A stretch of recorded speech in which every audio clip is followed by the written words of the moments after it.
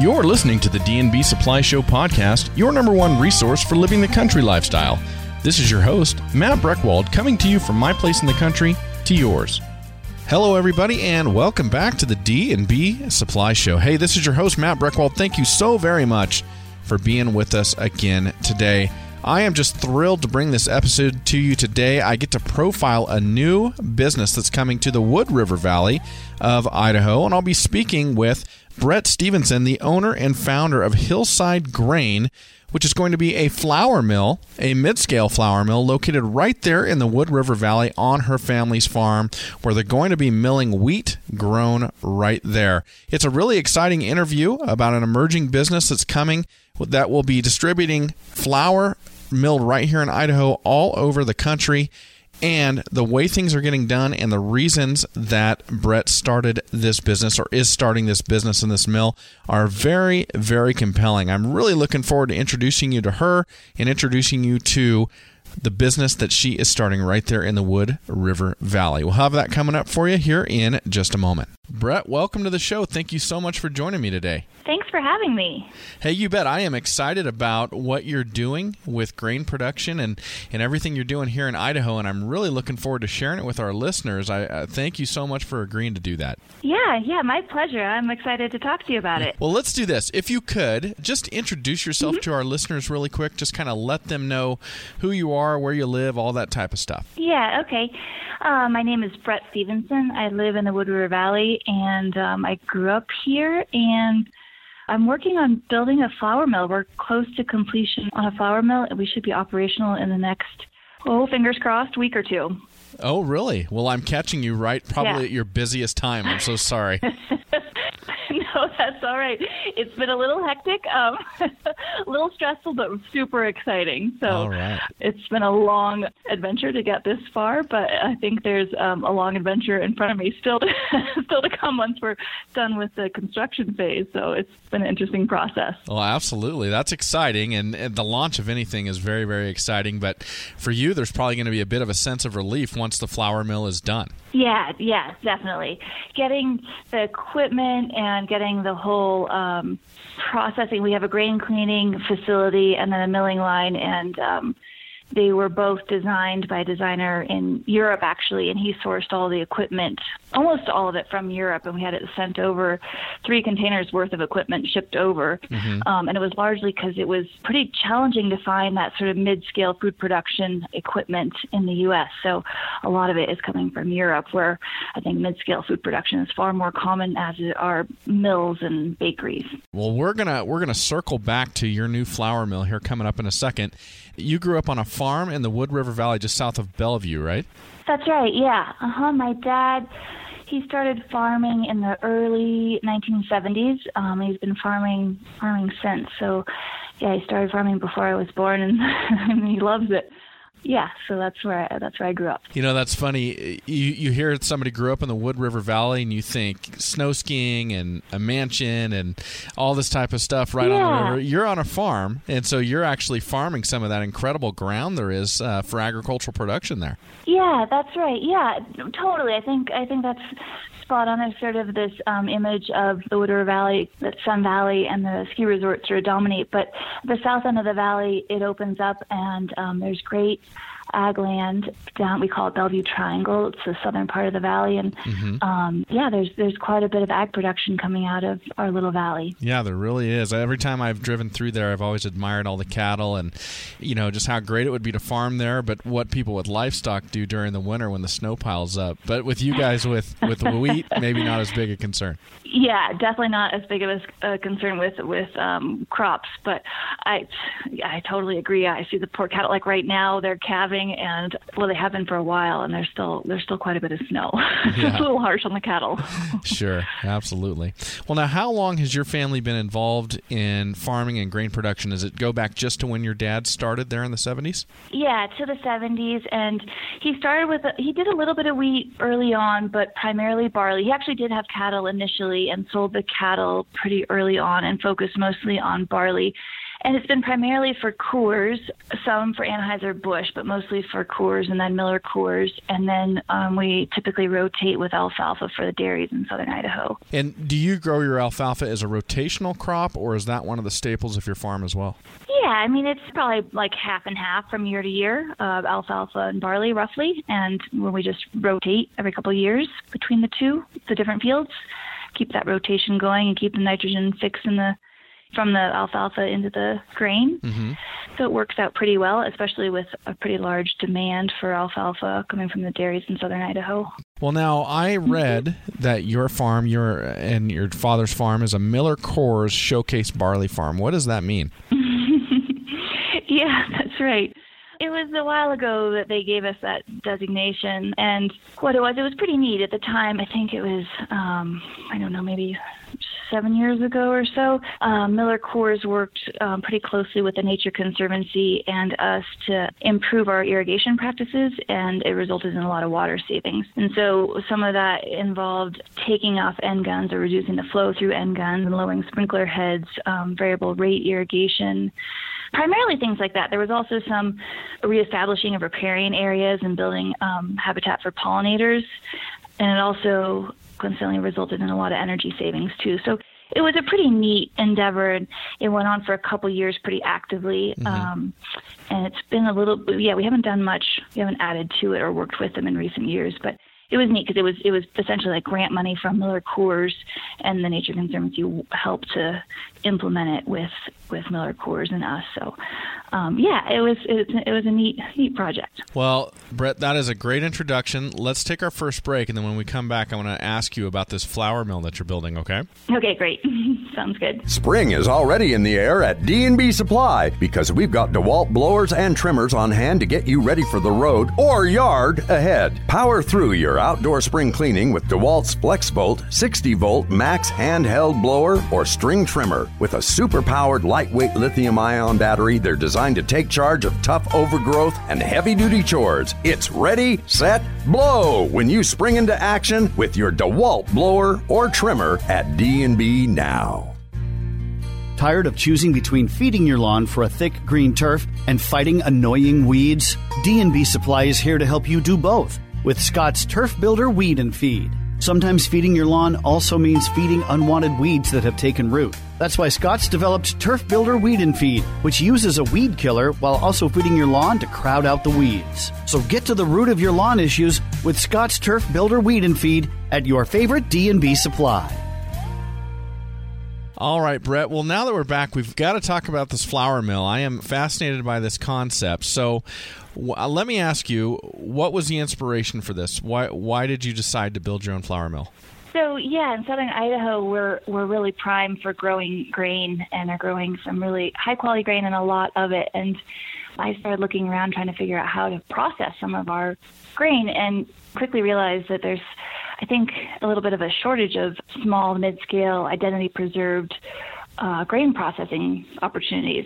So that was one inspiration to start a flour mill. And I have to say, the other one has a little bit of a personal story, and it's to weave in some vertical integration in our operations and essentially build upon what my dad created.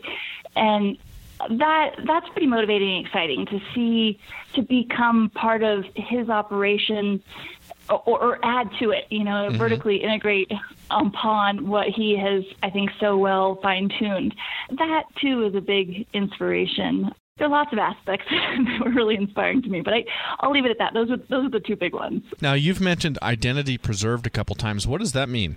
That is being able to have some traceability of food product, and I think consumers more and more want that, crave that, want to know where their food came from, who grew it, how it was processed. Mm-hmm. We're able to do that, and that also is really exciting to me, to be able to be farming it and be working on our soil health and our good farming practices, and then move from there with the original ingredient and go to processing, and then pass it on to And also we've in there I've been totally dorking out on the nutritional aspects and the taste aspects and the flavor profiles of different grains and breads and stuff like that.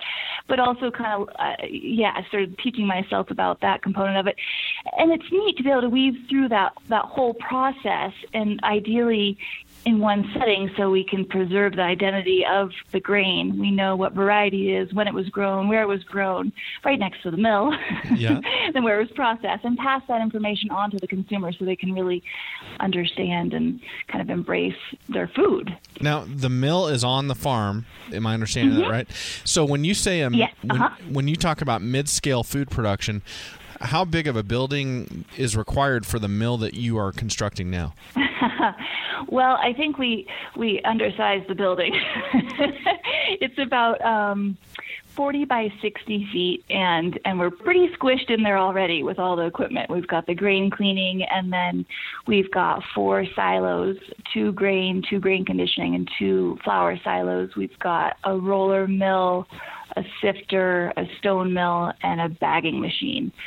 So it doesn't leave a whole lot of room, minimal room for storage. But that's okay, because my intention is to mill fresh to order. So I don't want it sitting there. I want to mill it and get it to bakers right away. Are there any other mills like yours in Idaho? No, there's a smaller one in northern Idaho. There's sort of a co-op of one, I think, in Lewiston. And then there's a very small guy, and I'm not sure if he's still operational, over in McCall. But no, there's really nothing like this. There is a very similar one in Washington where we've got some of the same partners, same investors, and it's called Karen Springs. And he's just a couple of years ahead of me, so he's a few years in the operation, and he's producing some really high quality, sought after flour. So I hope to be like that very soon. Okay. So what grains will you be milling in your mill there in Bellevue? Initially, we'll do a soft white and a hard red. Those will be primarily focused on kind of some bread flours, all-purpose, and some pastry flours. That will be kind of, I think, the bulk of our products for the bakeries. From there, I would love to be able to diversify and grow different kinds of heritage grains and do some really different, neat, fun flours. Okay. So those 2 are varieties of wheat that you mentioned, correct? Yes. Okay. Now, you said that early on your dad grew some wheat, but then he kind of went primarily to barley. So how has that been to come back and start growing wheat now? Well, I don't know. We'll see. We've got some winter wheat in the ground right now, and that too is a practice my dad did, I think, in the early days, and sort of stopped doing it for the bulk of his grain growing lifespan. Yeah, we'll see. Our wheat so far has done pretty well. I don't think there's. I mean, again, I'm learning. It's a learning curve for me, but I don't think there's a huge transition from one to the other. And the winter wheat's just starting to pop up from underneath the melting snow, and it's looking really good. So fingers crossed on the winter wheat. Very good. All right. Well, let's take another break, and then when we come back, let's take a look at what your business is going to look like when you're up and running.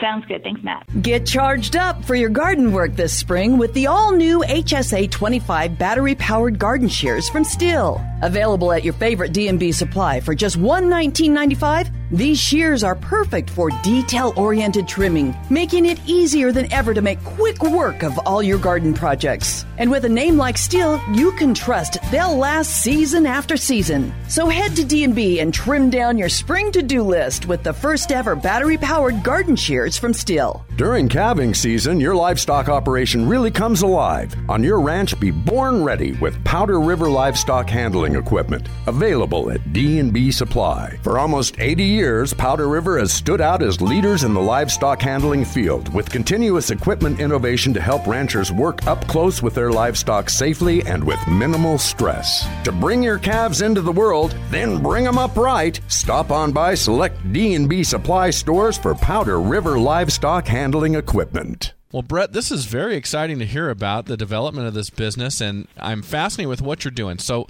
tell me about the business that you have in mind.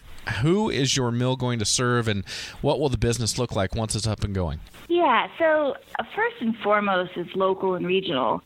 That's where my heart and soul is, and I get most excited about that area and local foods just in general, and trying to connect producers with consumers more. But having the output that I think we'll have, we get the opportunity, I think, to spill out beyond our immediate region. And I think that's also sort of exciting because I do think we'll have sort of a more unique flour than is generally available. So I would foresee selling, I don't know, California, potentially Oregon, beyond our region as well. And so will you set up everything on a contract, or are you going to have a retail outlet as well? Well, initially we'll start with wholesale kind of bulk orders with bakeries.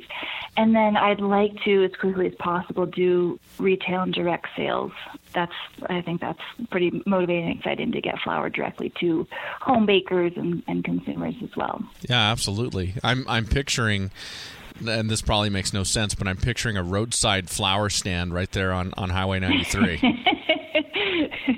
Yeah, I just need to get people baking at home more often, too. It's really fun. I've started doing it in recent years, the past year or so, and it's so enjoyable, and it's so gratifying, and it makes the house smell so good. It makes dinner so delicious. Sure. Sort of a lost art. It's really, it feels sort of overwhelming and time-consuming initially, but once you kind of get in the groove of it, it's manageable and it's very rewarding.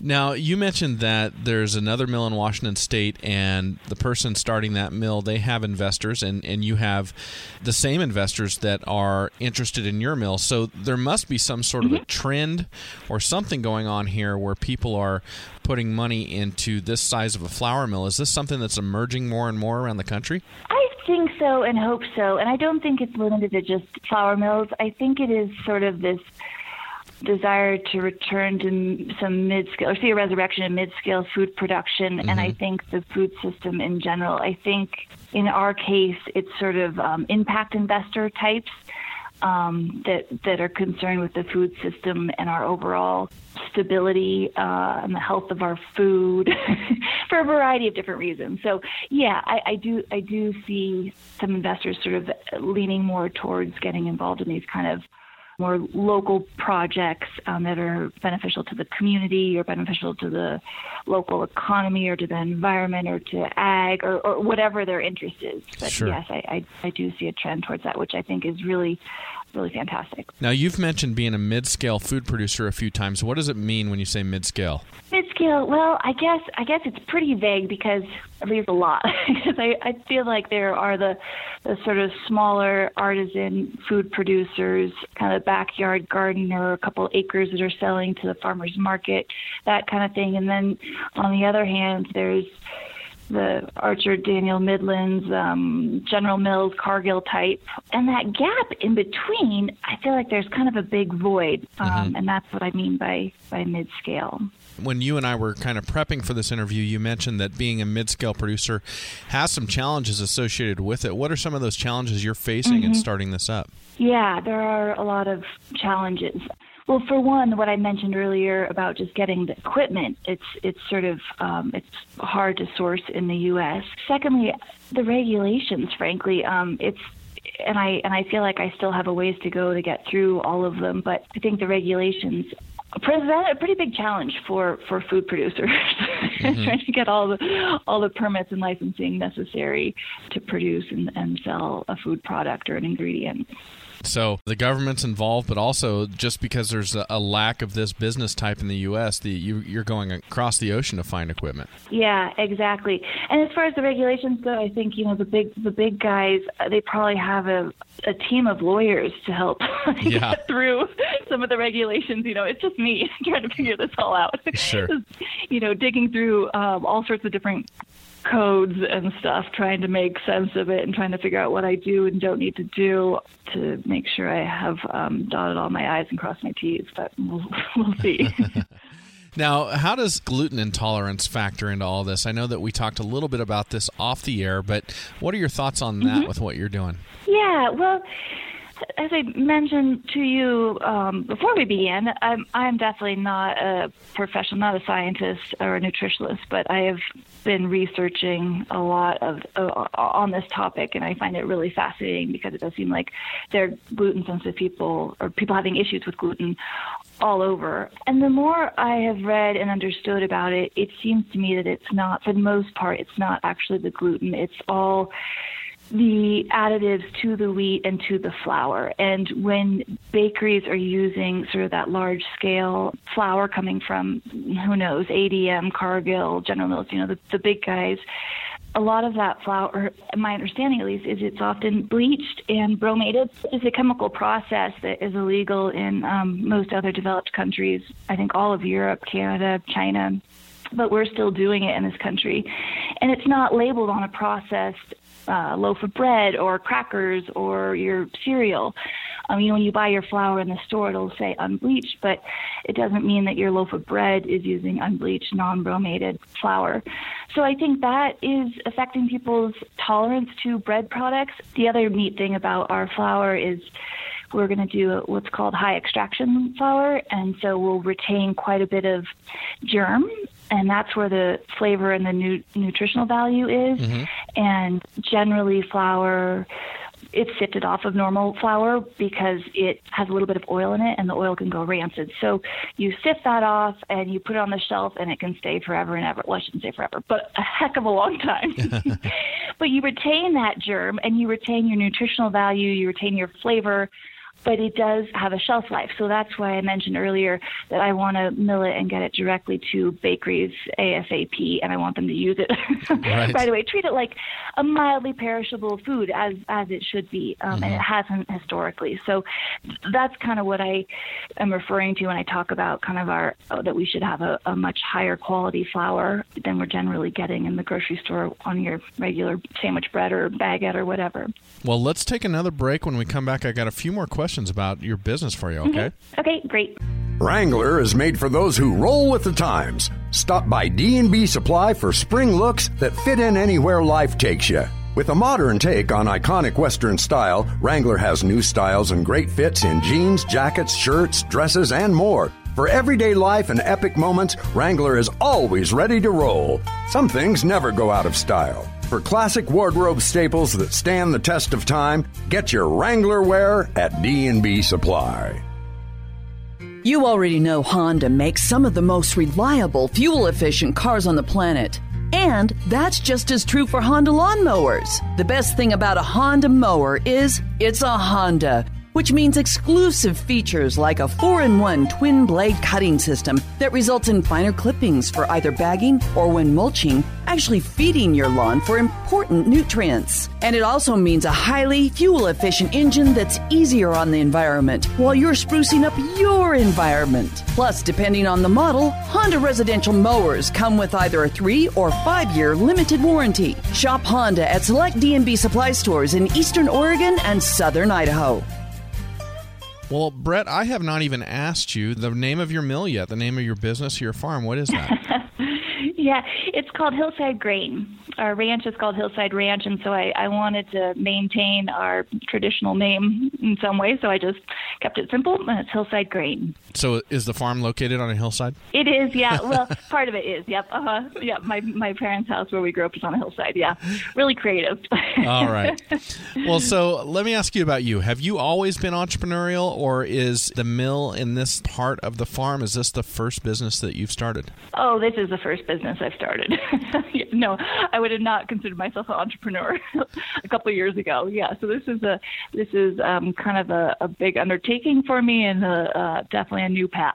Now, is this business, has it brought you back to the farm, or had you been back on the farm already looking for a way to add to it? Well, yeah, that's a good question. No, I had jobs off the farm before this and kept wanting to get back on the farm, and kept trying to carve out enough time in my professional life to devote to the farm, and I really was struggling. So at some point I left my last job and said, heck with it, I'm going to work with my family, I'm going to work with my dad and on the farm, and what can I do, how can I contribute best to the farm? Mm-hmm. And that's this is where I ended up.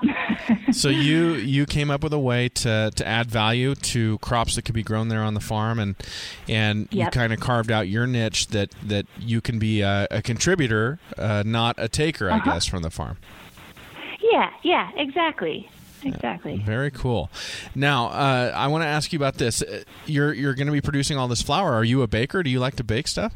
I do, yeah. I like baking and I like cooking. I'm learning more and more about baking, but yes, I really enjoy it. Have you had a chance to mill any of your own flour at this point and bake from your own flour, or is that yet to come? Yeah, I have a little bit, and I plan to do a lot more in the future.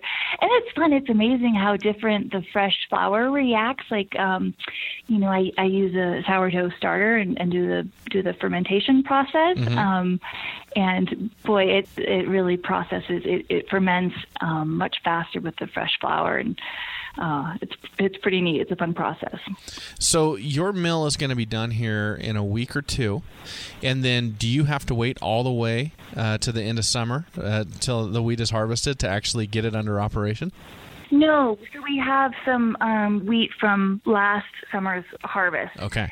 And that's something kind of interesting to note. As I mentioned about the flour and it being mildly perishable, the grain is not. So grain stores really, really well. And so we can store grain and then mill it, and then it needs to be used. Okay. And it needs to go right to the bakers. Mm-hmm. And so do you have contracts lined up with some of these bakeries and people that you're pursuing already? No, I don't have any contracts. I have talked to a lot of bakers. I've talked to as many bakers as I can. Uh-huh.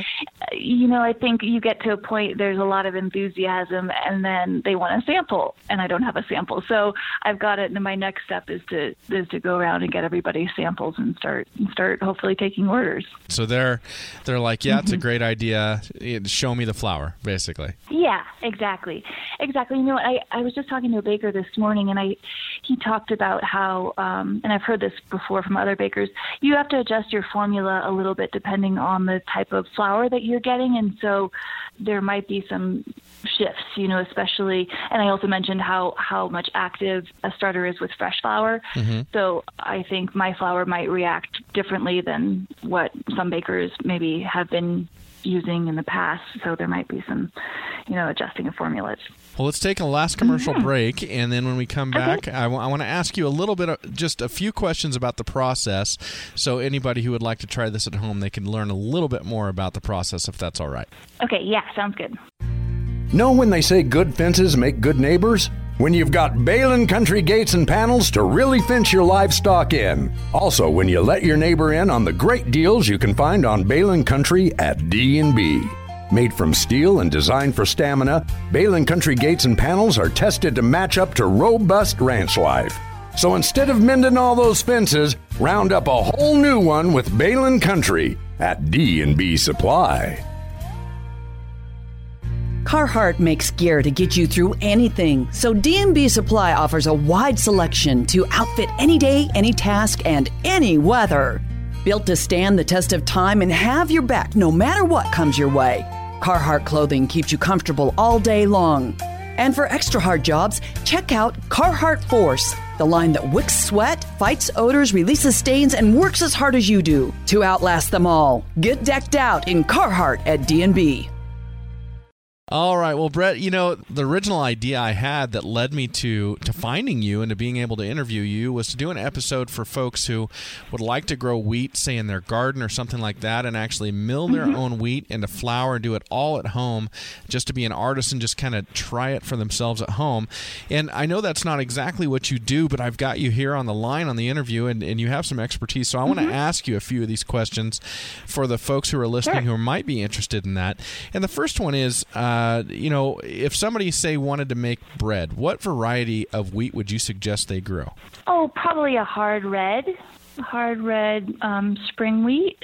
Hard red usually has higher gluten. It's more of a bread flour. Soft white is more of a pastry flour. All-purpose flour that you buy in the store is usually a blend of the two. Mm-hmm. So either would be okay, but if you really want bread, I would say a hard red. Now, I know that on your farm you're harvesting the wheat with a combine, right? Mm-hmm. Yes. But if somebody's going to do this at home, they have to actually replicate everything that's going on in the combine for them to have usable wheat seed. So tell me, or tell everybody what goes on in that combine when the head of the wheat is cut off. What happens? Yeah, well, the combines are, as I'm sure you've seen, they're pretty massive machines that are doing a lot. What you would do in your garden, I've done a lot of small little test plots, and it really is actually pretty fun to grow it in your garden, because what's most remarkable to me, and this is a little tangent from your question, but to use one seed, and it grows many different tillers, so you get lots of different little stalks, and off of each stalk there are a ton more little seeds. So you can very quickly, easily see how one seed can produce so many more seeds, and your harvest can be, X times exponentially greater than your seed bank. Yeah. But anyway, yeah. So what you would do, I've used. It depends on how much you're growing. I've even used little scissors before to cut my little test plots. Uh-huh. But you could use like a sickle or a grass hook, one of those types of things to get a little bit more of a plot harvested. Mm-hmm. And then cleaning, there's screens. I'm not really sure how else. If you're hand harvesting, it might come out pretty clean as is. But, kind of cleaning it through a screen, or I've never done this, but I think it'd be really fun. I should do it at some point. But like winnowing with a sheet and a fan where you kind of throw it up and let the air push off the dust, dirt, weed seed, grass, chaff, whatever, and then it falls back down on the sheet. Yeah, so that's a way to get a little bit of wheat, and then there are some countertop mills that I think probably do just a fine job getting kind of a whole grain wheat for a little home baking. I think that would be really fun and gratifying. I haven't done it quite like that, but I would encourage anyone that's interested to give it a try. It sounds like it'd be fun. One other thing that would be maybe easier if you didn't want to get or don't have access to or have a countertop mill is just using the wheat berries. That's one thing that I've found all sorts of really cool things to do with wheat berries and barley berries especially. I've been really excited about barley berries. It's a food barley rather than a malt barley. Mm-hmm. So it has really high beta-glucan, which is actually an immune booster. And it's only found in barley and mushrooms. So that's super cool. And what we're generally eating is malt barley, not food barley. So I've been growing food barley. So you use barley berries or wheat berries, and you can cook them like a hot cereal, or I've even done it like a risotto. I put them cold in a cold salad or warm with roasted vegetables. So then you don't have to mill it, and you really can still get the enjoyment out of growing and eating your own wheat. Well, that's great advice. And yeah. And you mentioned the yield or the seed and planting one seed. Mm-hmm. I've grown wheat in just a little test plot like you're talking about, just to try it on our farm down here in Kuna. And when I was researching and looking at buying wheat seed, I was reading what to expect in terms of yield based on what you were planting. I thought it was a misprint. I couldn't believe what, and so that shows you how inexperienced I am as a wheat farmer. But really, it's amazing what the amount of seed you put in yields you back. Yep, definitely. It is, isn't it? It's really gratifying. It's fun. Yeah, it's a fun thing to grow. Yeah. Well, one last question for you, Unless you mentioned storing the wheat seeds. So for folks who do that, if they've got more than they're going to mill right away, what's the best way for them to store that? In a cool, dry place. It really doesn't need anything too special. You just don't want any moisture to get in there, and you don't want to store it with any moisture in it. Like, for example, if there's any bit of weed seed or if there's some wet grain, you want to make sure, or not weed seed, actually weeds, like green matter that could pull in some moisture, carry some moisture into the seed bed. So you want to get rid of anything that has any moisture in it. And then it should store really well for a long time. It should be fine. Well, Brett, this has been an absolute treat to speak with you and to hear about all of this. And hey, best of luck to you with the mill. It's a fascinating business. Thanks so much, Matt. I really appreciate it. Thanks for taking the time. Thank you all for joining us today, and here's to you and your pursuit of the country lifestyle, however you define it. For the D&B Show, I'm Matt Breckwald.